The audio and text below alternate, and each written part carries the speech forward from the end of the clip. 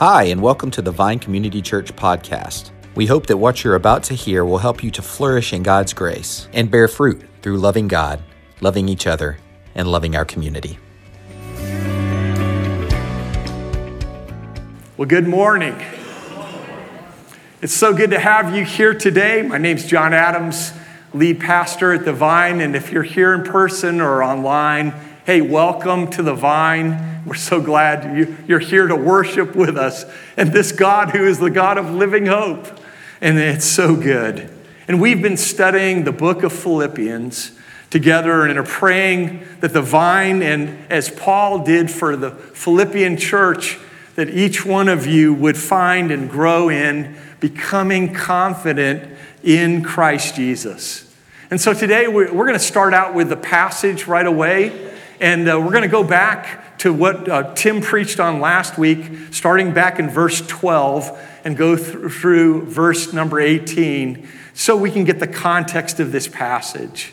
So together as we come to God's word, and listen now as we hear God's glorious word. Philippians chapter 1, verses 12 through 18.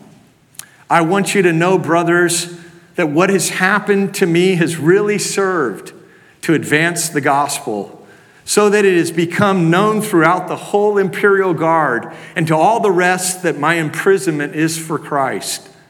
And most of the brothers, having become confident in the Lord by my imprisonment, are much more bold to speak the word without fear.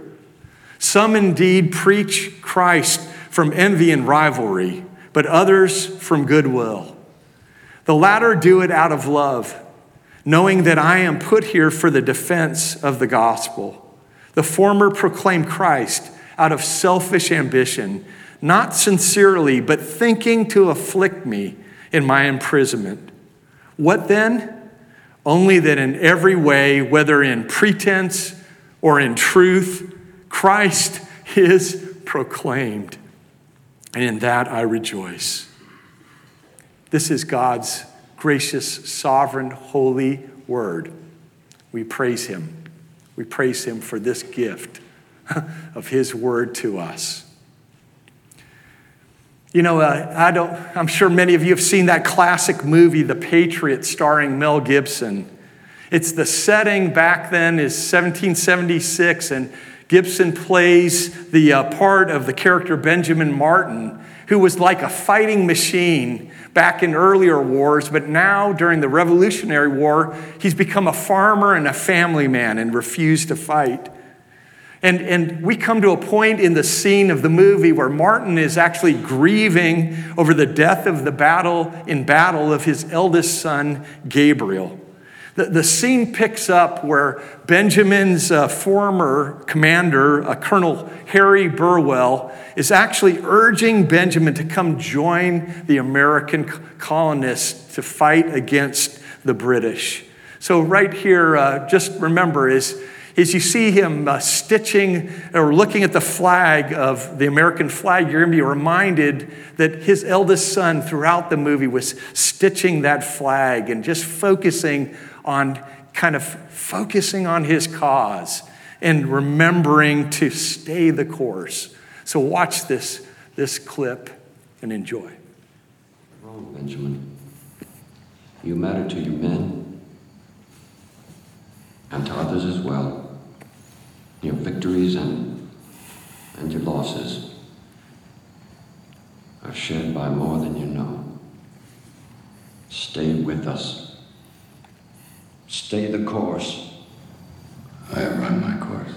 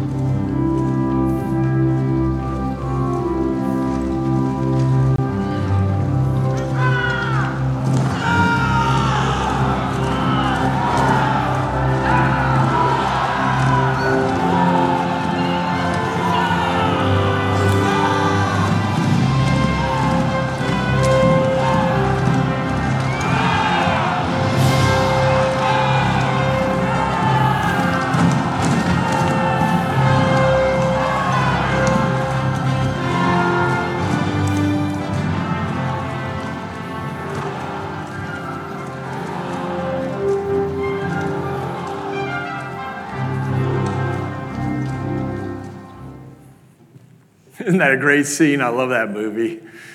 You know, Martin, throughout the movie, had heard that phrase, stay the course. He heard it from his wife and then his eldest son. Then he hears it from his commanding officer. And though he struggled with grief and hesitation, he comes back to lead the American troops to a pivotal battle. And today in this passage we see in Philippians, we're going to see the setting here is this, that the church at Philippi is worried about Paul, who has been imprisoned. He's in prison now in Rome. And they sent gifts to Paul through the man Epaphroditus. If you see Philippians 2:25 and 4:10 and 4:14, it shows us that there. And now they're waiting with, if you will, with bated breath to hear a report back from Epaphroditus. How is our brother and father in the Lord, Paul, doing? How is he okay? And it's so interesting how Paul responds in this letter. You know, after the greeting and the word of thanksgiving that we've already seen, you'd expect that Paul would take some moments to talk about himself. How am I doing? You know, I'm in prison. Here's how I'm feeling. This is what I'm struggling with. But instead, Paul, if you will, stays the course. And his whole focus is on advancing the gospel of Jesus Christ. And you may ask today, what is the gospel? And here's a simple definition for you is this. The gospel is the good news of Jesus and his rescuing love. You know, remember that the bad news is that we all are sinners and we've all fallen short of God's glory. That's what Romans 3:23 tells us, for instance. And we realize that we have a need, that we've been separated from God in relationship with him and really with one another in a way God intended. And God, by his sovereign plan, decrees that we will be saved by his rescuing love. And he sends in this plan his perfect Son, the perfect God, who becomes perfect man. And he lives this sinless life, is accused, and this innocent Jesus is sent to a cross. Why? Many of you know this, that he was sent to the cross to take our sin penalty. And upon himself, he received the wrath of God, the punishment that we deserve because of our sins. And this is the great news, is that for all those who repent and believe in Jesus as their Lord and Savior, that we will enter into a relationship with God forever and ever. And our relationships can be healed more and more, and we can be a part of advancing this gospel.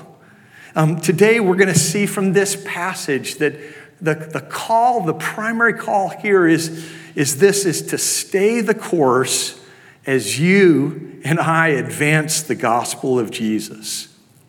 And I mean, how hard it is, gang, to stay the course in advancing the gospel when we have hard circumstances or people are coming at us and accusing us. Or, you know, in these ways, the Philippians were challenged too to stay the course in advancing the gospel. You might remember, if you were here last week, that Tim preached and he reminded us that the first way that we have resistance in advancing the gospel is this, in facing hard circumstances. And we see this in verses 12 through 14. Verse 12 says this, look at it with me. I want you to know, brothers, that what has happened to me has really served to advance the gospel. Tim taught us that that word advance means literally advance with resistance. We're getting pushback in some way. And two ways that here in this passage, in verses 12 through 14, we see that Tim taught about how we get resistance through the hard circumstances that we face, and every one of us face hard stuff, right? We could go around the room and spend hours just sharing the many things that you all are dealing with. But today we're going to be looking at verses 15 through 18 and see, secondly, that resistance in advancing the gospel is also in facing personal attacks. Again, in verses 15 through 17. While Paul is in prison, Paul talks here about two groups that are both preaching Christ. One group's motivation is pure. You see that in verse 16. They do it out of love. And they knew that Paul was defending the gospel in his preaching, and yet he was unjustly accused. But there was a second group who had some bad motivations. And their goal was to advance their reputation over Paul's. I mean, preacher envy was going on in the church. And you see back in verse 15 that some preached Christ from envy and rivalry. And then in verse 17, it says that they had selfish ambition and they weren't sincere. And their whole thought was, it says in verse 17, thinking to afflict Paul in his imprisonment while he's still in chains. I mean, you talk about kicking a guy when he's down. They're thinking they're going to discourage Paul by preaching and becoming popular or advancing in some ways, maybe in the eyes of other Christians, their status or whatever it was. But just the opposite happened in Paul. We see in verse 18 that Paul says, what then? It doesn't matter whether out of, in essence, false motives or good ones. I only hope and I rejoice that the gospel is preached. Let it be preached. Let it go forth. Stay the course in advancing the gospel, even when you're facing personal attacks. Now, Paul is not saying that these preachers are false teachers, or he's saying in essence that their motives, their ambition has gotten in the way. And yet still, he doesn't condemn their teaching. What he's condemning is church competition. And I think, have you ever had a little competition in the churches in the Atlanta area? You know, who's the greatest preacher? Who's the best? Who does well? Who doesn't? You know, it'd be like Tim Barton or one of our pastors who preaches often here, or Mark Pugh, and me kind of competing. Who's the best? And have some rivalry going on in like who's going to get exalted in whose eyes. And then we miss the whole point. The whole point is that we are here simply to proclaim Jesus and advance him. And by the way, that's what your point of your life is that your life would be a part of advancing the gospel of Jesus Christ. You know, I love the writings of A.W. Tozer. Anyone of you read this pastor and writer? He was born in the late 1800s, and he uses some kind of old language. But listen to this and what he's talking about about competition between Christians or even churches. He writes this: "Dear Lord, I refuse henceforth to compete with any of thy servants. They have congregations larger than mine, so be it. I rejoice in their success. They have greater gifts, very well. That is not in their power, nor in mine. I am humbly grateful for their greater gifts and my smaller ones. I only pray that I may use to thy glory such modest gifts as I possess. I will not compare myself with any, nor try to build up my self-esteem by noting where I may excel one or another in thy holy work." You know what? That's beautiful, because like Paul's teaching here in Philippians, Tozer took this to heart. And may I and our preachers in this church and in the churches in this area take this to heart, and may our congregation believe and trust that and stay the course in advancing the gospel, even if you get kind of fired at. You get people who are maybe falsely accusing you or condemning you or gossiping about you? Is your life staying focused on advancing Jesus and his kingdom? So we see here in verse 18 that there is a rejoicing in advancing the gospel. You know, Paul's, again, reputation is being torn apart by some. And again, what's his response? The New International Version says that, puts it this way: but what does it matter? The important thing is that in every way, whether from false motives or true, Christ is preached. And because of this, I rejoice. That word for preached is actually the word proclaimed in the English Standard Version, and it's used 18 times in the New Testament. And I think my calculations are right, but 17 times are about preachers, and they're proclaiming. But you might ask, well, what does that have to do with us? We're not preachers. Well, the other time, the 18th time, I'm going to share with you in just a few moments about how you are to preach the gospel and God's call to you in your life. We'll get there in just a few moments. But here Paul is saying in this verse, stay the course.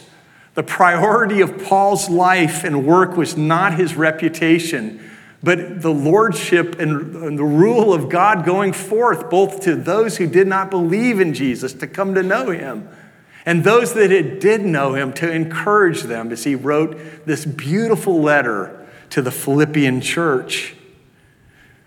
Now, Paul is not saying this, that the motives of a person proclaiming the gospel are unimportant. You know, in fact, in other letters like 1 Thessalonians and 1 Corinthians, he actually says, hey, you've got to stop using bad motives and impure motives like flattery or greed. And we see that, for example, in 1 Thessalonians chapter 2, 1 through 6. And why does he kind of address them and not the Philippians? Well, those churches were struggling with Paul's authority, and they were questioning Paul's motives in preaching. And Paul was saying, look, I'm telling you, I'm focusing you right on God's word, that my motives are pure. But here in Philippi, this letter, they were not questioning Paul's motives nor his authority. And so he doesn't address them in that way. But I love what a Bible teacher, David Guzik, says about this verse. He says this: if Paul's imprisonment could not hinder the gospel, neither could the wrong motives of some. God's work was still getting done, and that was cause for rejoicing. Verse 18 literally says this: but what does it matter? The important thing is that in every way, whether from false motives or true, Christ is preached. And in this I rejoice, and I will rejoice. You see, Paul is clear and concise in all his 13 letters in the New Testament.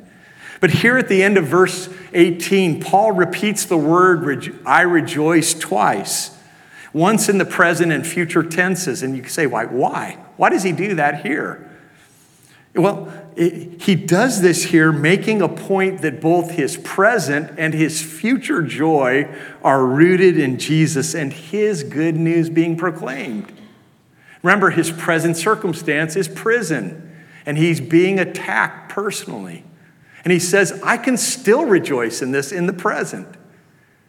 And he looks forward to the day in the future. Next week we'll see, for example, Philippians 1:21, for me to live as Christ, to die is gain. He looks forward to heaven and his forever future with God. And he says, and in the future, I will continue to rejoice as God and his kingdom is advanced for his glory. You see, is the proclamation of Jesus, his rescuing work, at the source of your joy? Is it? Or are you kind of still striving, still hoping to find other things as the source of your chief happiness? If Jesus and his work, his rescuing work, is not the center, ask him to tenderize your heart today. Cry out to the Lord and say, Lord, help me to receive joy as Jesus is proclaimed, whether out of good or bad motives. You see, the first step is to see if my heart is rejoicing first in primarily advancing God's kingdom, or is it focused more on me? I love the quote by a theologian and pastor who mentored King Louis XIV's grandson. So this was a few years ago. And he wrote this, he says, make yourself little in the depths of your heart. He's not saying just to kind of tear yourself down. He meant to recognize the human tendency that you and I and every person tends to struggle with focusing on me and my life and what I'm about, rather than saying, Christ, make your life and your kingdom and your glory my central passion and hope. And so as you grow and I grow in this kind of repentance to make ourselves little in the depths of our hearts, we will be increasingly motivated to advance Jesus and his kingdom. And another way to trust him and to believe him and obey him is to find out ways, how are you making Jesus known to others who don't know him? And, it's family members. We all have family members who are outside of Christ's saving love. Or we have friends. Or you're here today, perhaps, and you're investigating Jesus. And what I'd encourage you to do is find some way to regularly pray for them, care for them, and share with them Jesus. And around here we talk about just simply this: pray for four unbelievers, those who don't know Jesus and his rescuing love. Care for 2 of them. Find a way practically with deeds of mercy and kindness to love them well in ways they would feel cared for. And then share with them, ask that the Lord would give you boldness to proclaim him to them. That he would, as verse 14 says, that you would be more bold to speak the word without fear. And maybe this isn't your strategy, and that's okay. It's not something that it's like following a formula that some pastor prescribes, right? What the question here is, are you regularly praying or caring or even asking God, how do I share you? How do I advance your kingdom with others? As we do this, church, we have the privilege and the opportunity to stay the course and advance this glorious gospel of Jesus. Hey, let's come to him. And together in just a moment, I'm going to share with you how you can become a preacher to boldly proclaim Jesus to others. Let's pray together as we prepare our hearts for Lord's Supper. Lord, we just praise you for this day. Thank you, God, that you came, you died, and you rose from the dead as we sang earlier. Hallelujah. Praise the one who set me free. God, help us, set us free from self-life and our agendas. And God, make us more focused on your kingdom and staying the course in advancing you and your name and your kingdom and your work, that people would be set free. Thank you, Lord. God, please prepare our hearts as we come to your table, and we pray this in Jesus' name. Amen. So out of the 18 times that word preach or proclaim appears here in Philippians chapter 1, verse 18, and then in 17 other times, the one time that it is applied to all y'all is found in 1 Corinthians chapter 11, verse 26. And there it's in the setting, he's talking about Lord's Supper or communion, which we do weekly and regularly here at the Vine. And it says here, for as often as you eat this bread and drink the cup, you proclaim the Lord's death until he comes. Literally, it's the word you preach the Lord's death until he comes. Isn't that good news? You're all preachers dubbed today as you take of the Lord's Supper. Your life is to preach and proclaim him, because if you are here and you're here in person or online and you're in union with Jesus and you've heard you've come here to hear the proclamation of God's word, you're aligning your heart with him. As we come to his table, not because of our works, not because of our efforts, but because of his work, we are in union with God. Perfect union with God. He's established that. And together, as we repent and believe and obey him, we're proclaiming, we're preaching the death and resurrection of Jesus to one another. And it's going to carry over in your life more and more and more as you seek to advance his kingdom for his glory. So as you take a moment today to think about this verse here about proclaiming Christ, will you ask him today Lord, will you help me to repent of kill any sin that I'm struggling with right now? Will you kill it?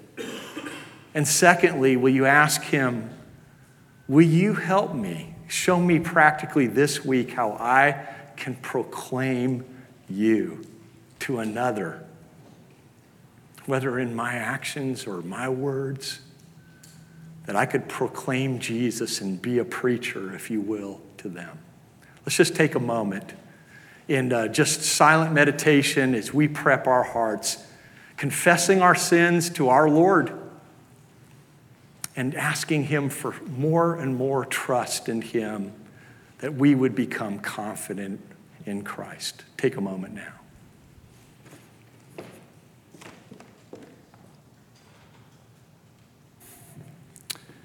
As you have confessed your sin, if you're a follower of Jesus, Jesus says this. This is great news for you guys and for me. You know what he says? You're forgiven. I don't count your sins against you.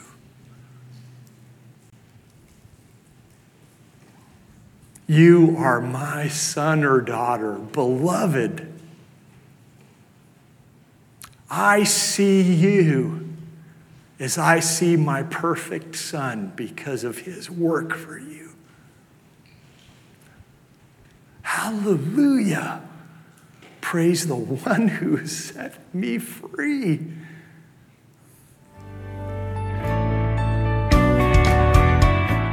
Thanks so much for joining us for this podcast. For more information, you can visit us online at thevinecc.com, download our mobile app, or visit us on Facebook or Instagram at thevinecc. Have a great week.